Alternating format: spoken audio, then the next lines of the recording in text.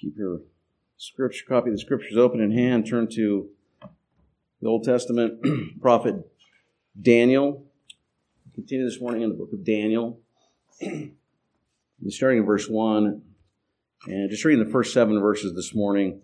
But before we do that, let's ask the Lord's blessing upon the reading, preaching, and reception of that word. Let's pray.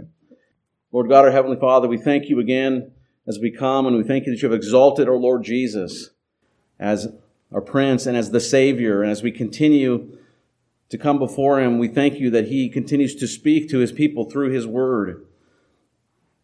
When we do so, we remember that He has come to preach peace to those who are far and peace to those who are near. And we pray that as through your written word and by the voice of a human person, our Lord Jesus Christ again comes to be our preacher and our teacher and our Lord and as our Savior. And we pray that we may become more and more conscious of His accent, of His voice as He calls His sheep by name. And we may recognize that it is Christ Himself who speaks to us, and that He knows all things, and that He has much to teach us, for we have much to learn. And most of all, Lord, that He wants to meet with us and work upon us, and then through us and in us for His glory. And so with joy and faith we come to you, our Lord Jesus Christ, and say, speak, for your servants are listening. And this we pray for your glory and our blessing in your name. And all God's people said, Amen. Amen. And amen. Daniel chapter 1, and I'll be reading verses 1 to 7.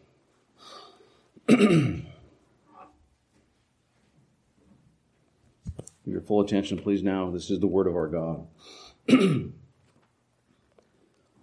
the 3rd year of the reign of Jehoiakim, king of Judah, Nebuchadnezzar, king of Babylon, came to Jerusalem and besieged it.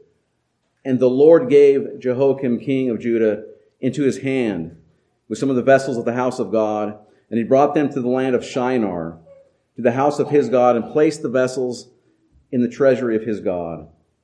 Then the king commanded Ashpenaz, his chief eunuch, to bring some of the people of Israel, both of the royal family and of the nobility, youths without blemish, of good appearance, and skillful in all wisdom, endowed with knowledge, understanding, learning, and competent to stand in the king's palace, and to teach them the literature and language of the Chaldeans. The king assigned them a daily portion of the food that the king ate, and of the wine that he drank. They were to be educated for 3 years, and at the end of that time, they were to stand before the king. Among these were Daniel, Hananiah, Mishael, and Azariah of the tribe of Judah. And the chief of the eunuchs gave them names. Daniel he called Belteshazzar, Hananiah he called Shadrach, Mishael he called Meshach, and Azariah he called Abednego. So far the reading of God's word, may He indeed add His blessing upon it now.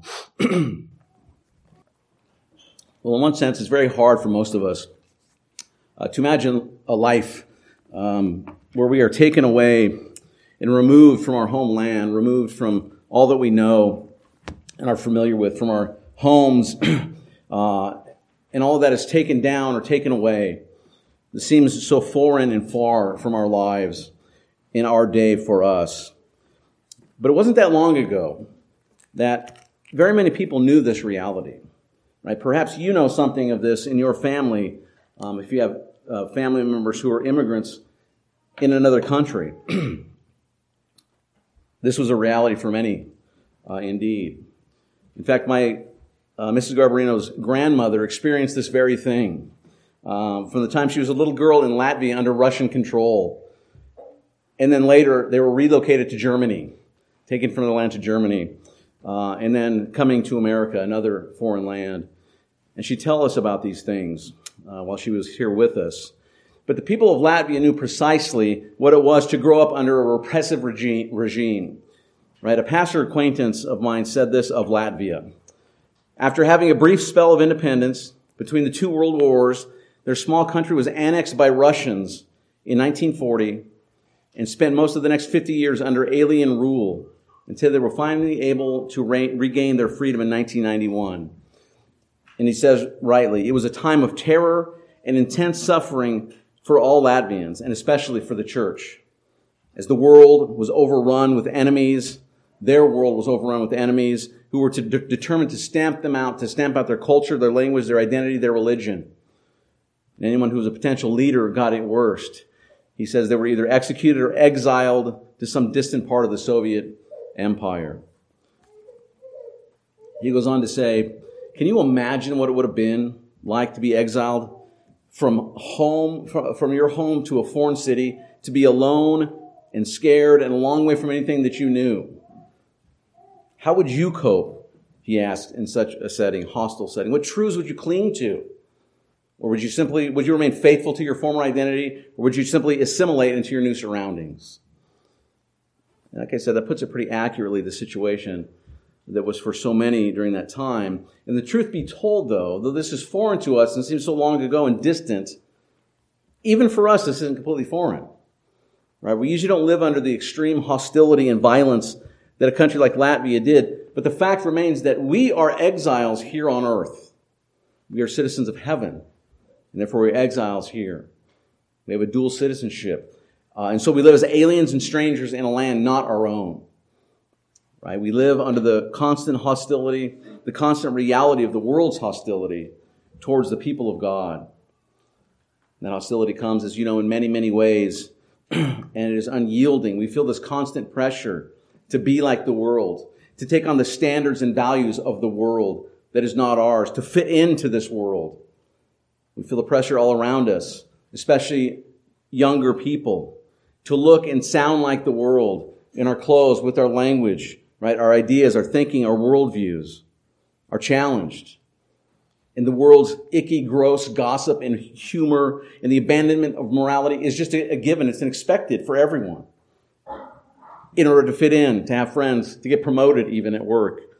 And so we're under the constant pressure, whether covertly or overtly, to go with the flow of the world, even though it is completely contrary and opposite to the Word of God. And at every point, we are faced with the easy choice of being more like the world or the difficult stand to be faithful to God, even when that means standing against the world in which we remain sojourners and exiles. Well, this morning we return to Daniel the prophet, and remember that this book is divided into two halves, right? Chapters 1 to 6, and then 7 to 12. The first half is the life of faith in exile. The second half deals with the hope of faith in exile. I mentioned this last week, but the book is also divided into two languages. I don't know how many of you were aware of that. It's written in both Hebrew and Aramaic. They're related languages, but they're not the same. A Hebrew speaker would not be able to understand exactly everything that they heard from an Aramaic speaker. Right? It's kind of like if you had a person who was a German speaker hearing Dutch, or a Spanish speaker listening to a Portuguese speaker. Right? They might figure out some of it, kind of, but not fully. Especially if they were talking quickly, they really couldn't make it out. They're related languages. But we see in the book of Daniel, it begins with Hebrew, and then it has this interior portion that's in Aramaic, and then it ends with Hebrew. Right? Why is that? Why is that important? Well, the answer is this, is that Hebrew was the language of the people of God. Right? It was the language that God used for nearly all of the Old Testament. If you look at the Old Testament, there's over 23,000 verses in the Old Testament. Only 269 of them are in Aramaic, very small section. Hebrew was the language of the Jews. Aramaic, however, at the time was the international language of the day. It was the language of diplomacy to the known world, right? Aramaic was like, some of you may know Koine Greek, right? After Alexander the Great came, and Greek spreads all over the place, right? You may have heard of the Hellenization of the known world, right? And there was this common Greek, Koine Greek, and that became the international language of the day that everyone spoke. Well, before that, Aramaic was that language, right? The international language. Similar also to the way English is kind of the international language of our day. Wherever you travel, you're probably going to run into somebody that knows some English that can help you out, right? Unless it's a very remote place. But the Aramaic portions are written with a kind of international appeal for all the nations to observe and to hear. And those portions are written in the international language of diplomacy, Aramaic, right? And so then at the beginning, we look at Daniel. In the beginning and the end of Daniel, those portions are in Hebrew. And there's these portions those portions are specifically designed for the people of God, right? And so Daniel breaks apart like this, right? You've got the first section, chapter 1:1 to 2:4. It talks about Hebrew national history, so to speak, right? And then you've got 2:4 to 7:28 is Aramaic international history. And then in chapters 8 to 12, we have again Hebrew international history. And this fits with what we see in those other few places of Aramaic in the Old Testament. There are 2 words in Genesis. There's 1 verse in Jeremiah. There's this interior section of Daniel that we're going to get into in a couple weeks.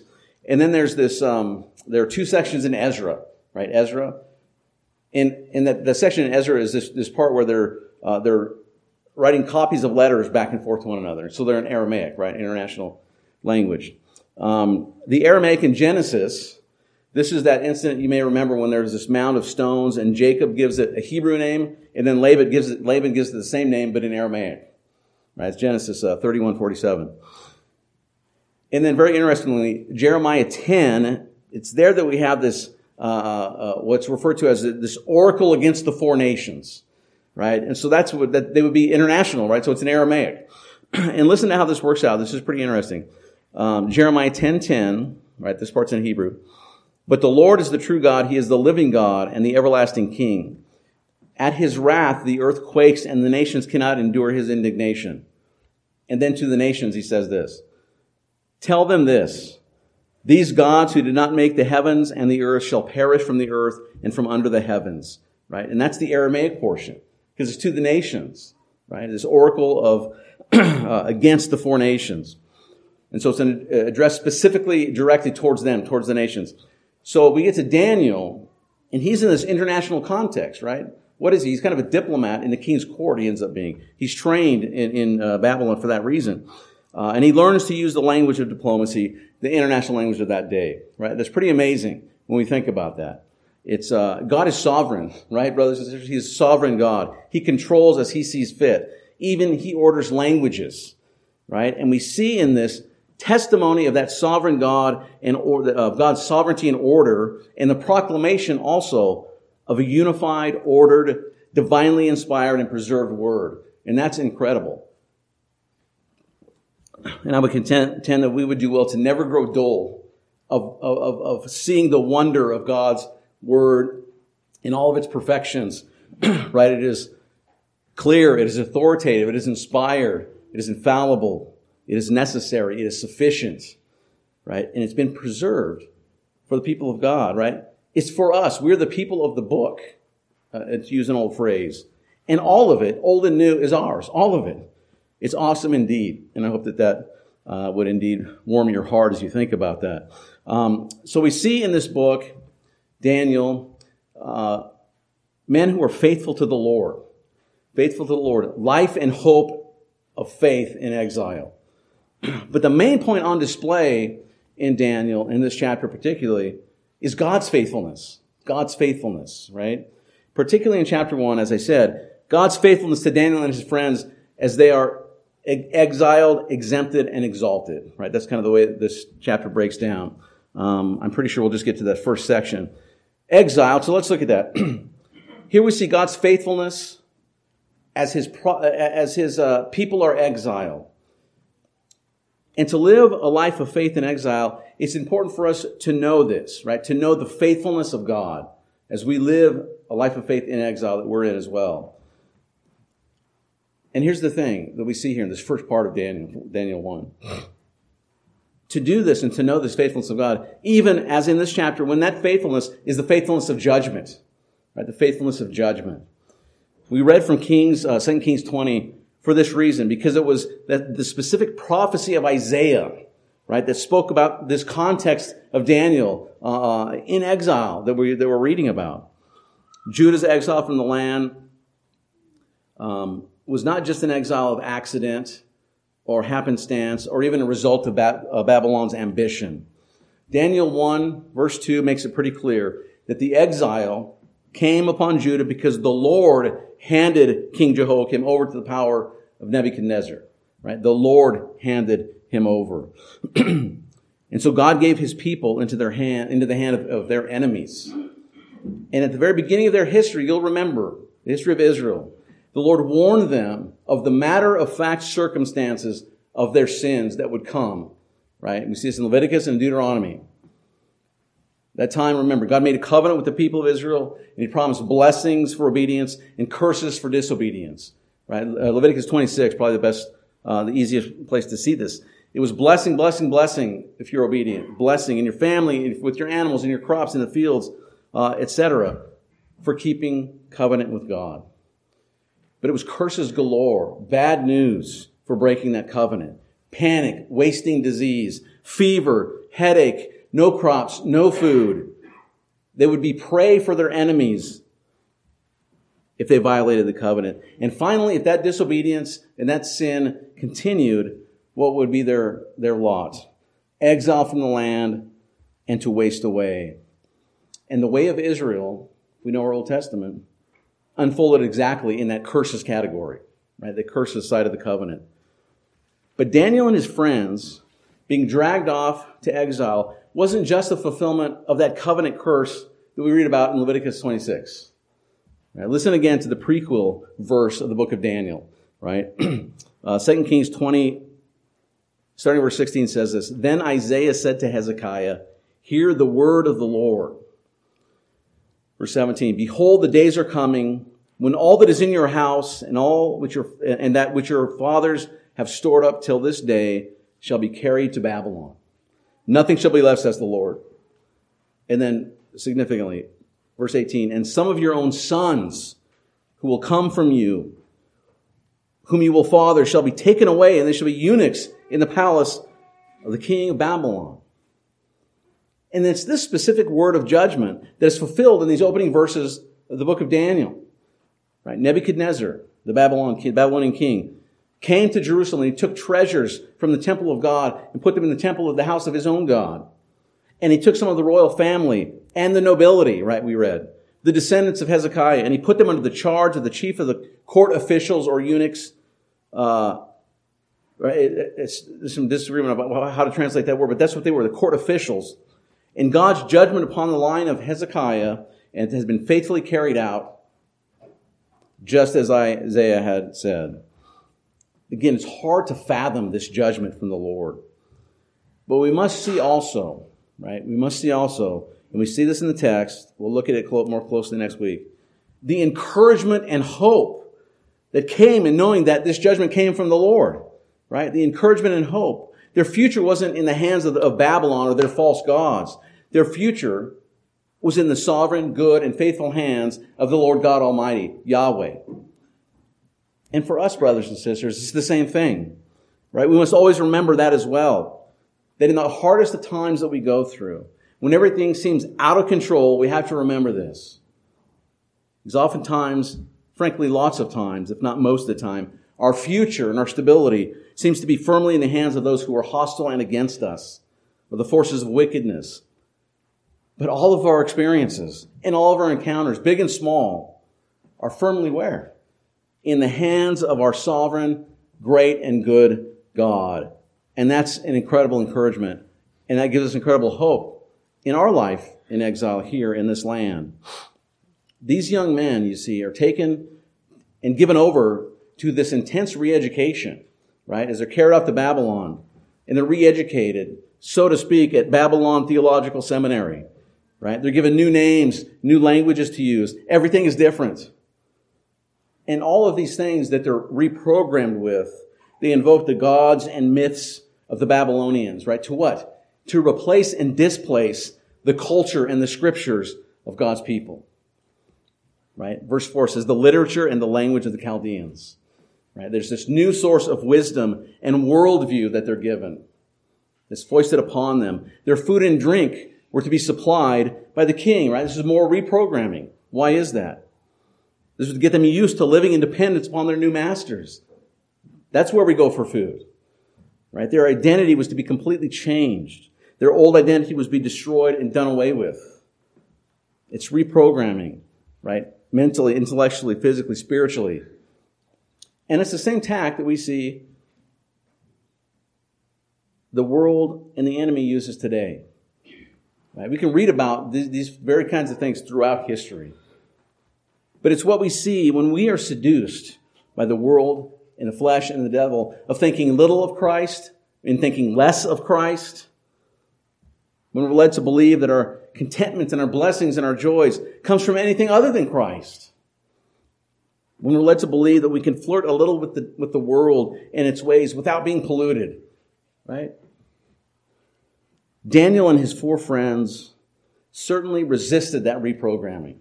Right? And at the same time, they lived as dual citizens in the land that God had placed them in, without compromising who they were, who they truly were. Right? Consider for a moment the names that they're given, the names that were changed. Daniel, right? Their Hebrew names. Daniel means God is my judge. Hananiah means the Lord is gracious. Mishael means who is what God is. And Azariah means the Lord is a helper. And so the men named these things, and they're reassigned new pagan Babylonian names. Belshazzar, Shadrach, Meshach, Abednego. And all of these names mean something as well. And they're all related to the false gods of Babylon. As dual citizens, they might have answered to those new names, but that's not who they were. Right? And we see this throughout Daniel. They maintained who they were and kept their real names, their Hebrew names. And we see this again. They're referred to by these names. They preserve those names amongst themselves as a marker of who they really were. They lived with dual names as a reminder of their dual identities. And most importantly, as a reminder of their true nature of the true God. And we, brothers and sisters, right, as exiles, must do the same thing, right? We need opportunities to maintain and to preserve and celebrate who we truly are in this world that's not our own. How can we do so, right? How can we maintain who we are in encouragement and in hope until we reach our new home? As citizens of heaven, we need to take every opportunity that we can, every chance that we get to gather with fellow exiles and remind one another of home, right? We can't preserve our heavenly identity on our own. On our own, all the hostility and weight of the world will inevitably crush us and shape us into its mold. But together, we help each other along and keep the memory of heaven strong, right, in our minds and in our hearts. We do this by reminding each other of who we are and our true citizenship when we meet for study, when we meet for worship week after week. We are forgetful people. We're a weak people. We're a foolish people, right? And when we come together, we talk of our true homeland and remind one another of glory, of heaven. And that's also why it's important what we do when we worship together, right? Because the primary thing, and you see distortions of this all over the place, the thing that's primary is not simply to be equipped for more effective lives here on earth, right? That might be something that flows out of our lives. But the primary thing is to be reminded of who we are, united to Jesus, right? United to Christ. And because of that radical, glorious reality, we are reminded what? As well of the heavenly realities that truly define who we are. And that flows out of us, right? We live, therefore, if that's the case, the ethic of our true homeland, even while here in exile in this land. We don't just come to learn practical steps, right? A list of points, how to be better spouses or parents or employees. Because when we're appointed to Christ and our true home and our identity in Christ and His people are healthy and growing, we will necessarily be transformed in our marriages, in our parenting, in our work, etc., in every capacity of life. Because in the kingdom to which we belong, these things are done differently than they are in this world. The primary focus of our coming together as the church is to fix our eyes together on our Savior and King Jesus, right? And of the kingdom of heaven, right? Our true home which awaits us, where we will dwell with Him in worship for all of eternity. For all of eternity. Oh, the glory, right? How has God ordered that this all take place? How is this done? Well, it's done when the signs of the kingdom are on display in our worship services, right? Through the preaching of the word, through the celebration of the sacraments. Right? As the word is preached, a heavenly wisdom is proclaimed that is opposite of the wisdom of this world around us. In baptism, the sign of heavenly citizenship is placed upon us and our children, where our true citizenship lies. In the supper, we eat our native food, as one man has put it. We eat our native food, reminding one another the extreme cost at which our citizenship was bought by Christ, and of the ultimate feast that awaits us at home, which we'll share with him for eternity. All of these things, right? All of these things help us to preserve and remember our true identity. We'll get more into chapter 1 and the rest of this outline next week. But for now, let us remember, brothers and sisters, these things we find in Daniel. For our lives in exile, as we wait in hope, let us place our trust, even and especially in this hostile world, in our sovereign Lord who loves us and gave his life for us. Right? Let us fight like the warriors that we are called to be, in the strength of Christ's might, against the influence and pollution of this world. Let us not neglect coming together and doing the things of our true home and reminding each other through and by them of who we truly are. If you are united to Christ by faith, dear Christian, this is your story. This is true of you. He is your Redeemer and your Lord. His kingdom is your kingdom. And he will bring you without fail through this exiled life and into that kingdom to dwell forever.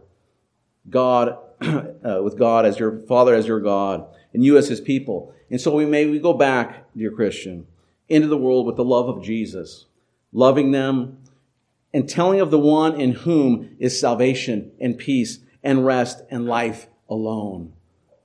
Christ the Lord. Amen. Let's pray. Heavenly Father, we thank you for your mercy and love towards us. We pray, Lord, that you would give us strength for the battle that is before us in this life.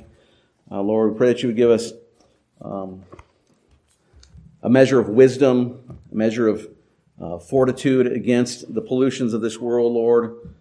Help us to lead our life mostly with the love of Christ, Father. We pray that you would use us in that capacity, that we would invite others, we would tell others of the glories of the gospel and the rest and refreshing waters that are available for all that come to him in faith. So we pray that you would bless us now and be with us until we can meet again. We ask in Christ's name. Amen.